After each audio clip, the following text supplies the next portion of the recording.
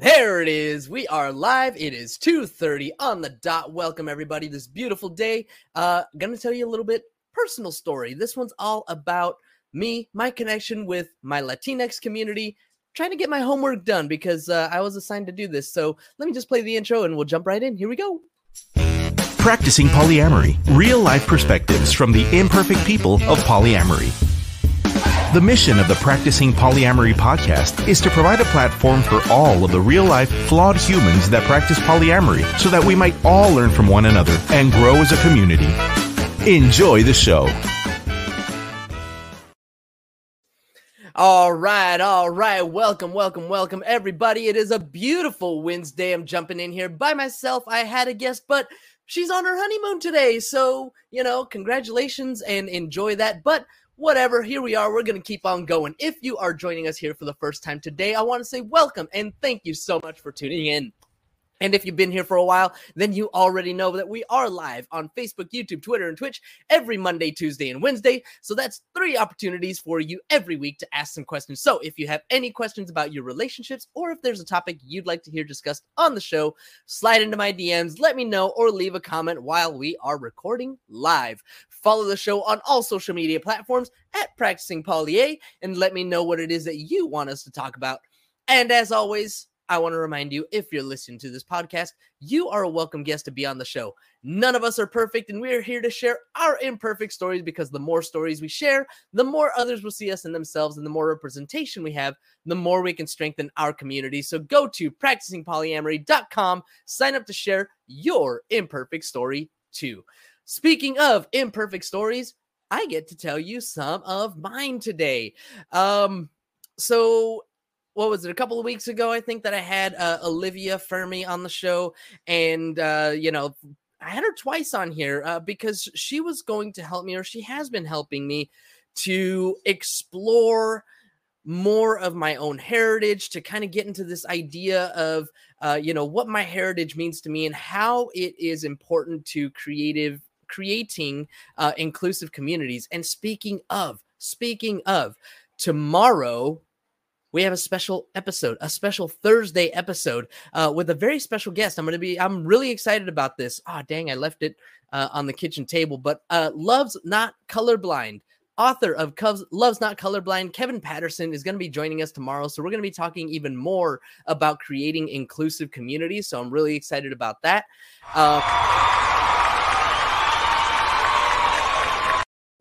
Oh, thank you.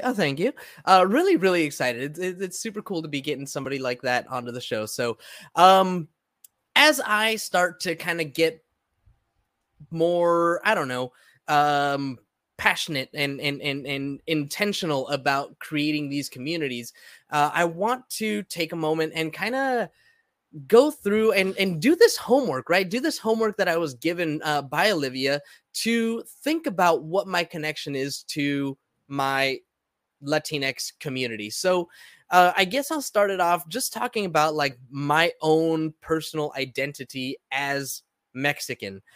For the longest time, I don't think that I really identified as Mexican. I mentioned it before that I always used to identify as American. If I ever got a survey and it asked, your race or whatever, and somewhere at the bottom there was always an other option, I would check that other box and I would write in American because I didn't want to be classified as anything else. And especially Mexican, I guess, it sounds horrible when I say it that way, but specifically Mexican. And because of the things that I saw whenever I went to Mexico. So there were, a couple of different reasons why I might go to Mexico as a kid. Now, first of all, I live in San Diego. So San Diego, border town. I mean, we lived 15 minutes from the border. My aunt actually lived in Tijuana, and she would come across the border and she was our babysitter a lot of times. And so I remember as a kid going across the border multiple times with her. We would go to stay at her house for, however long it might be. And one of the biggest things that always stood out to me is that Tijuana is dirty. Like, as soon as we get across the border, it's like it is a night and day difference from being in the US compared to being in Tijuana, at least. Now, again, this is a border town, and recently I went down to Rosarito with my parents. They actually bought some property down there, so that's kind of a cool thing.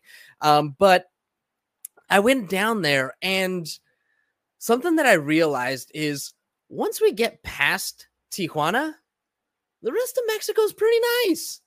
I was surprised. I was like, okay, I could do this. I can figure this out. Like I wouldn't mind living down here in Rosarito next to the beach, paying half the rent that I do now, like that sounds awesome actually.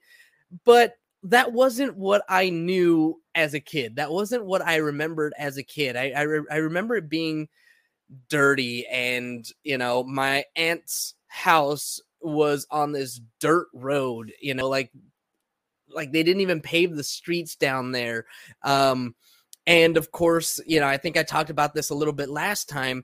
There's the when we're coming back across the border, there's just all kinds. I mean, first of all, it's filthy, right? Like people just throw their trash everywhere, and it's just gross and it smells. And then even I could smell it with my bad sense of smell. And then you've got all kinds of vendors coming up to your car, knocking on your windows, trying to get you to buy all kinds of stuff.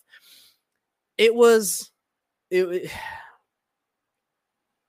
hard for me as someone who was born in the US and who wanted to assimilate and wanted to be accepted, to be proud of my Mexican heritage, when all I saw, all I knew, all I recognized about Mexico is that it's dirty and gross and not somewhere that I want to be.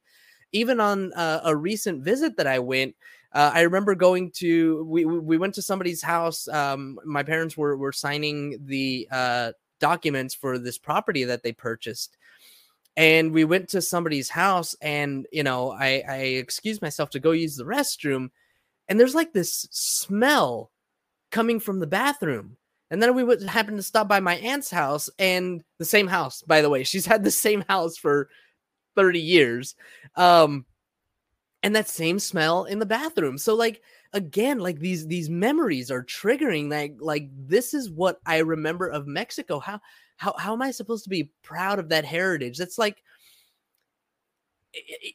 it wasn't something that I found a lot of pride in, but being an American, being in an American school, and being indoctrinated, Pledge of Allegiance and America the Beautiful and all of that stuff, this was a country that I was proud of. This is the country that I was taught to be proud of. And maybe it's because I didn't get the history of Mexico. Maybe it's because I didn't go further than Tijuana. I didn't get to see the beauty of the rest of the country.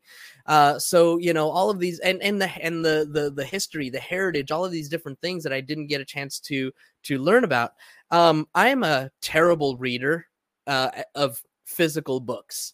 I had a conversation with my friend Tavo after I spoke with Olivia, and he recommended that I get this book, Mexican Americans, American Mexicans, From Conquistadors to Chicanos. So I've had it for, I don't know, 2 or 3 weeks, and I'm on page 15. Not a very strong reader here, but there's a lot of history that I'm looking forward to learning about once I actually, get into it. One of the things that I remember Tavo talking about was the walkout of this huge, massive, organized walkout of schools in the late 60s by, Mexican American students, all in protest of the education level that, or the quality of the education that was provided in predominantly Mexican neighborhoods. So their schools. So, there's a lot there to unpack and to learn about. But anyway, so going back to like my own connection, my own experience. So I remember, first of all, learning Spanish as my first language. Thank you, Grandma. My Grandma Tonya, who is 93, 92 now. Yeah, she's 92. She just turned 92 last month. And when I was 2 or 3 years old, she had me up in front of the church reciting the 23rd Psalm in Spanish. So like Spanish was actually my first language.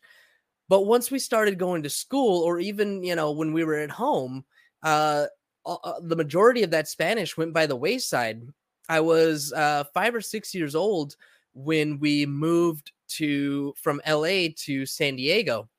And I remember, again, growing up in a religious household, the first church that we went to was a Spanish church. And I don't know, I feel like part of it was the fact that church is boring and I didn't want to be there anyway. But then I feel like I didn't really connect with the Spanish speaking kids back then either.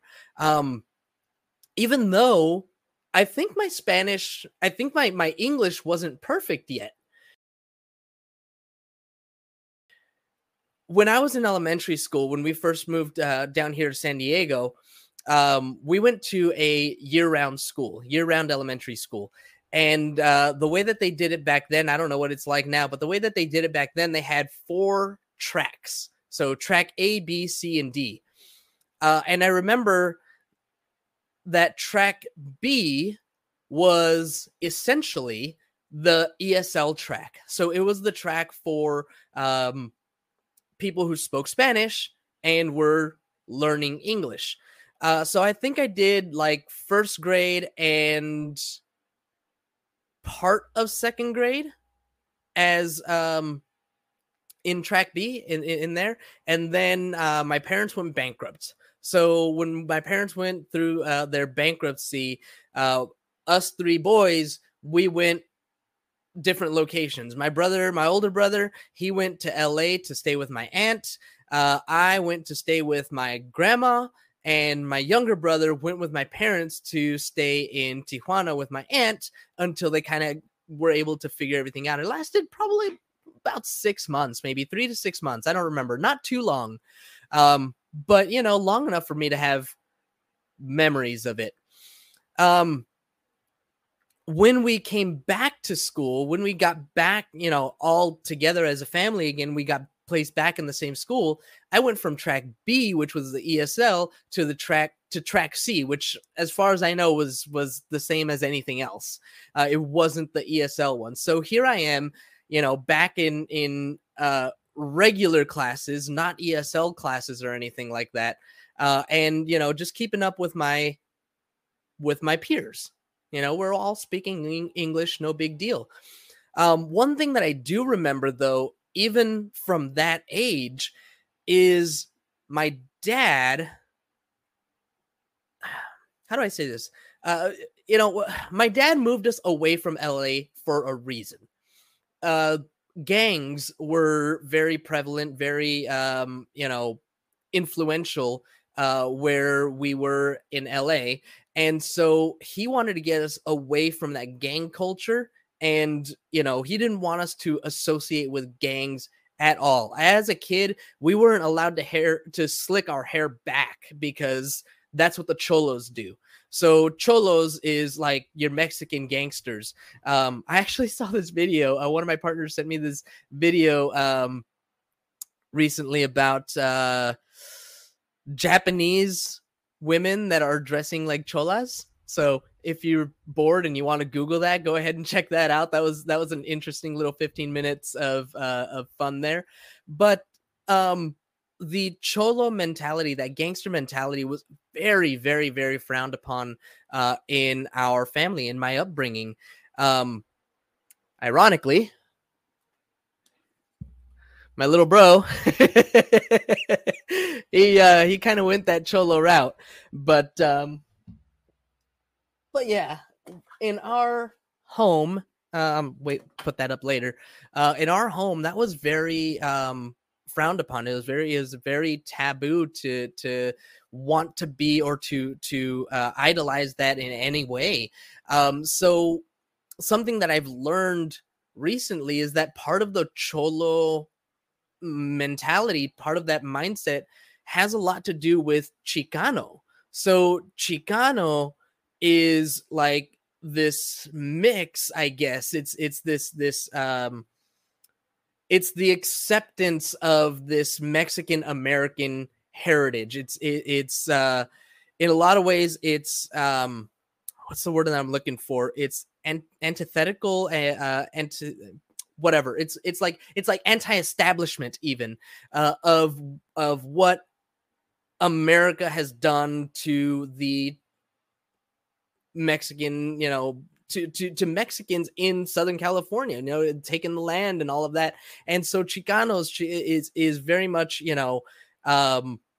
anti all of that. Chicanos are,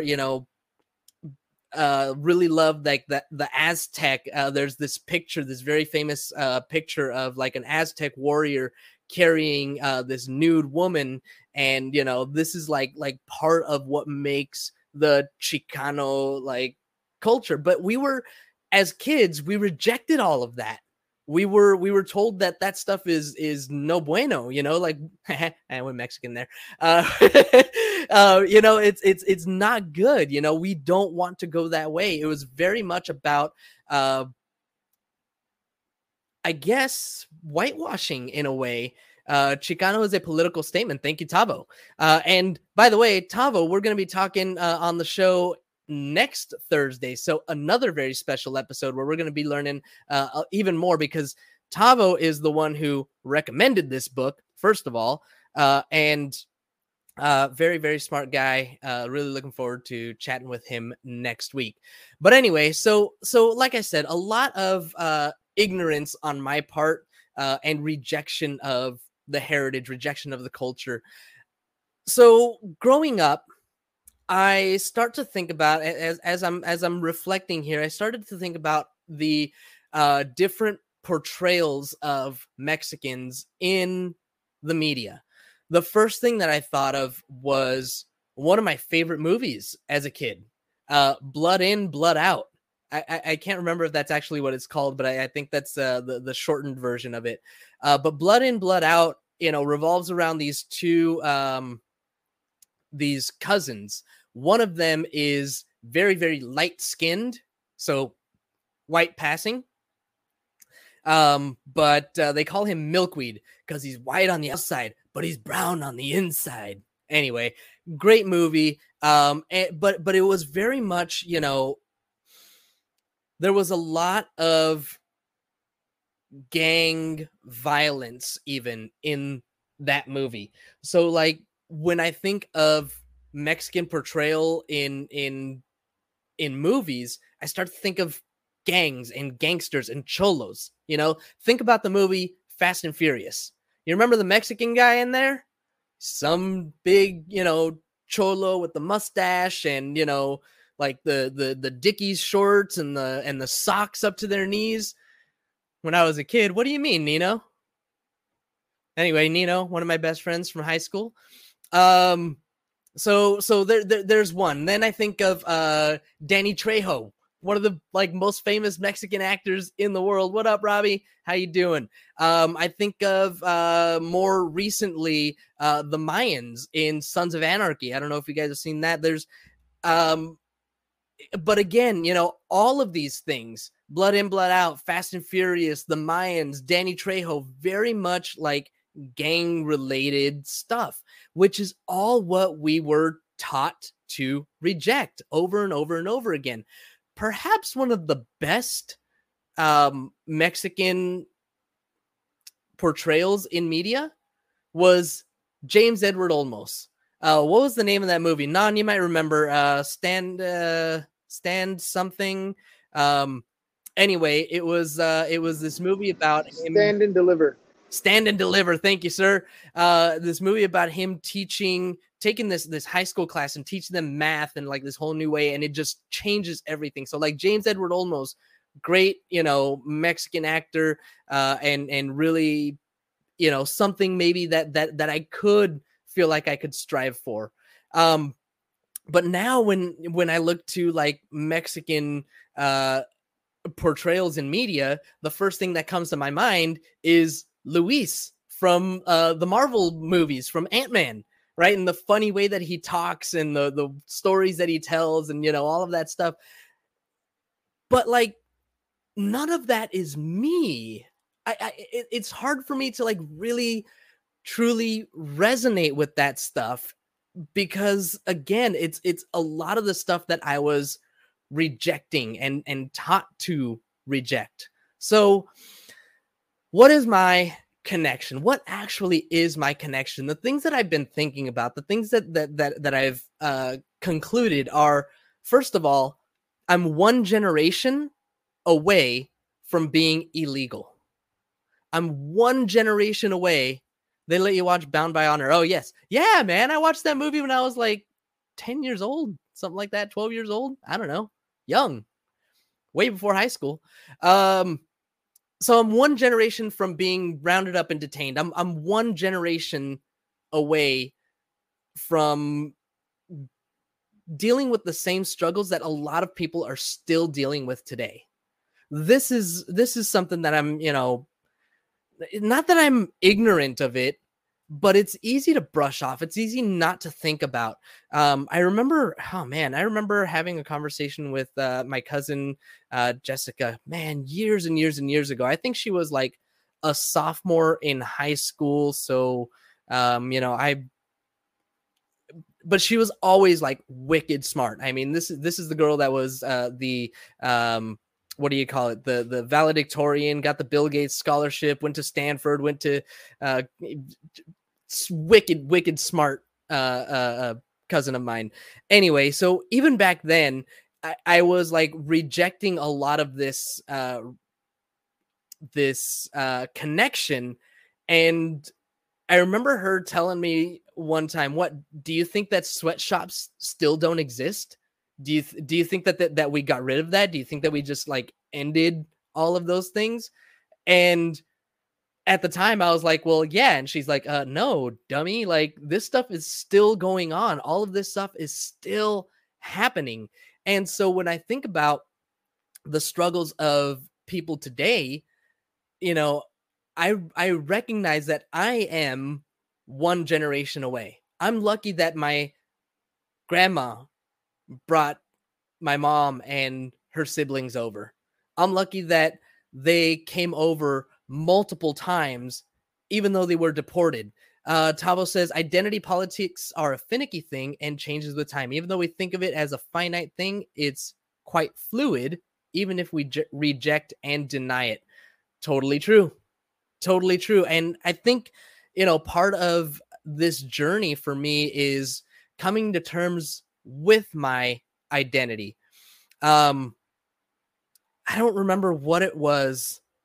It was some other survey that came up recently in the last 2 or 3 weeks. And it did ask about race or heritage or whatever. And for maybe the first time ever, I wrote Mexican. I was like, yeah, I'm Mexican. I need to accept it, and definitely not reject it, because this is where I come from. This is my family struggled to get here. My grandpa worked under the table for pennies, and people are still doing that. People are still out here in strawberry fields, right? And just picking one thing out of many, but working under the table for pennies and forcing their children to assimilate as well. Like I talked about before, thank you again, Tavo, for this phrase, assimilation as a weapon. Because when those children of those immigrants don't assimilate, it just brings unwanted attention, and it's that much easier for somebody to make that call to ICE or something along those lines. The other question that I was asked by Olivia: how would my life be different had I not been born American. Being born American gave me a ton of opportunity and privilege. I think my family life probably would have been very similar. Mom and dad loved us, cared about us, took great care of us. Like I said, grew up in the Brady Bunch, and I don't think that necessarily any of that would have changed. But what would my dad have done? Oh, thanks, Tara. I would love to chat with you too. Go to practicingpolyamory.com and sign up. Would love to chat with you some more. So what would my dad have been doing for work? The reason why my family came from Mexico into the US is because there was more opportunity here. There are just not as many opportunities in Mexico. I went to pick up some prescriptions from Mexico the other day. For the very first time, I rode my motorcycle down there. It was scary as hell and freaking thrilling and so much fun, and I can't wait to do it again. Actually, I can wait. I don't think I'm going to, but it was fun. However, so my cousin wanted me to meet her like right as I crossed the border. There's like this little driveway, this little turnout that I just like just as soon as I cross in, just make that quick left and boom, that's where we're going to meet. I said, okay, no problem. So I get in there and, I make that left and, I'm getting all the stuff together and she's writing out the prescription so that I can take it back across the border, all this good stuff. And I start to look around and I realize I'm in a tent city. There are rows and rows of tents. I am not kidding you. There had to have been 100 tents at least right there, right on the other side of the border. And, once we finally, got all of that business taken care of, and I was following her out so I could make my way back to the line, back to the border to get back across. I'm going through that whole thing, and here's little kids running across. They're playing. Somebody's got like this extension cord that's coming from one of the buildings nearby, and they've got their devices charging and all this stuff. But it's a tent city. Would my family have been in a tent city? How would we have lived? I mean, would my dad, my parents, they were hardworking, but would they have had the opportunities that they had here in the States? Would I still be living in Mexico? My income, the way that I earn money is because I own an insurance agency. Is insurance even required in Mexico the way that it is here in the US? Can I build a business that way? What are the business opportunities down there? Would I have read the books that I read? Would I have had the time, or would I have had the inspiration to read books like Rich Dad, Poor Dad, The Richest Man in Babylon, Cash Flow Quadrant? Would I have gone there, or would I have just been, hey, I gotta make money because I support my family. I'm gonna find every way that I can. I'm gonna go. Would I have had the same education, be it school or entrepreneurial? Would I have had these same opportunities? And I venture to think that no. My life would be completely different. I live such a privileged life here in the US. We all do. The poorest among us here are better off than, a lot of people in just on the other side of the border. And I don't know, that's one of those things that I'm having trouble letting go of, in the sense that this is where I come from. This is where I come from. This is, the country of my heritage, not my specific origin, because I was born here, but it is where my family came from, and they came here to get away from all of that. So, I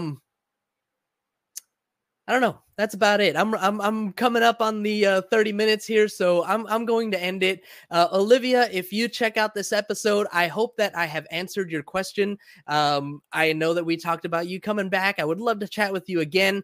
Don't forget, as I mentioned, I'm going to be interviewing Kevin Patterson tomorrow, who is a leading expert in creating inclusive communities, especially in polyamory. So tune in tomorrow, 2:30 for a special Thursday episode. Thank you to everybody who commented. Thank you to our live audience for tuning in. As a reminder, when we're live, you get no commercial interruptions, but the same can't be said for those podcast downloads. So if you want to avoid the commercial interruptions, catch us live Monday through Wednesday, 2:30, Facebook, YouTube, Twitter, or Twitch. Or sign up for Patreon, where you'll get access to our commercial-free RSS feed and support the show. Don't forget to subscribe on YouTube, wherever it is that you download your podcast, if you haven't already. And please leave us a review. We'll really appreciate it. That is all I've got for you all today. Thank you again for tuning in and hearing me rant and rave about my own heritage. Until next time, hope you all have a nice day. Thank you for tuning in to the Practicing Polyamory podcast. Would you or someone in your polycule like to be a guest? Sign up at practicingpolyamory.com and join the conversation. Please support us by subscribing, liking, and following us on social media at Practicing Polia by clicking any of the affiliate links on our website or by subscribing at patreon.com/practicingpolia.